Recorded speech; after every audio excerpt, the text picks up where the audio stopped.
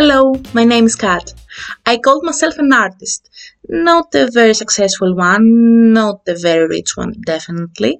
And I cannot even paint properly a stick figure anymore, but I guarantee you that I'm 100% an artist because I am finishing an art school. A very male-dominated art school though, like most of them. So I called myself a feminist too, hopefully, because I got sick of every male genius artist who wants to beg him about how artist I am to please him and tell him how big and unique artist he is, how I admire him, and how I am worth his attention for finishing the school. But starting from the beginning, I'll make this series of podcasts to come into a solid conclusion of what really art is.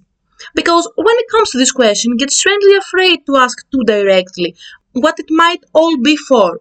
Because everyone except you might know the answer already, which is kind of humiliating. Or it's perhaps too obvious, or it's perhaps too complicated, I don't know. The result is an awkward silence and a lot of confusion. Even the high-class artists most of the times can't give you an easy understanding answer. They give you something like, whatever makes you feel something, or art is not what you see, but what you make others see. Bleh. It is funny because I picture these kinds of men, sun-kissed, living in a huge rich beach house, all white on the Long Island, next to New York City, because they are very famous and have a lot of jobs there. Gossip about artsy things and drinking margaritas from the daylight to sunshine. And I am sure that this could definitely be my dream life. Too bad that I also picture them as white, old, straight guys, just like how the majority of the successful artists look like. And my dream will never come true if I continue this way. And I will stay just like that, talking about art and feminism, which I think also may never come true, because at this point are two opposite concepts. According to the National Museum of Women in the Arts, 51% of visual artists today are women, but when it comes to exhibition and galleries and representations, the number tells us a less optimistic story. In London, for example, 78% of the galleries represent more men than a woman, while only 5% represent an equal number of male and female artists.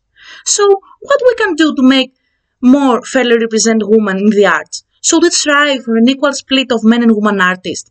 Do we have to be naked to get into the museums? Do we rewrite the history books? Or it is some other way? I don't know, really. Closing, I would like to give you my definition of what art might is.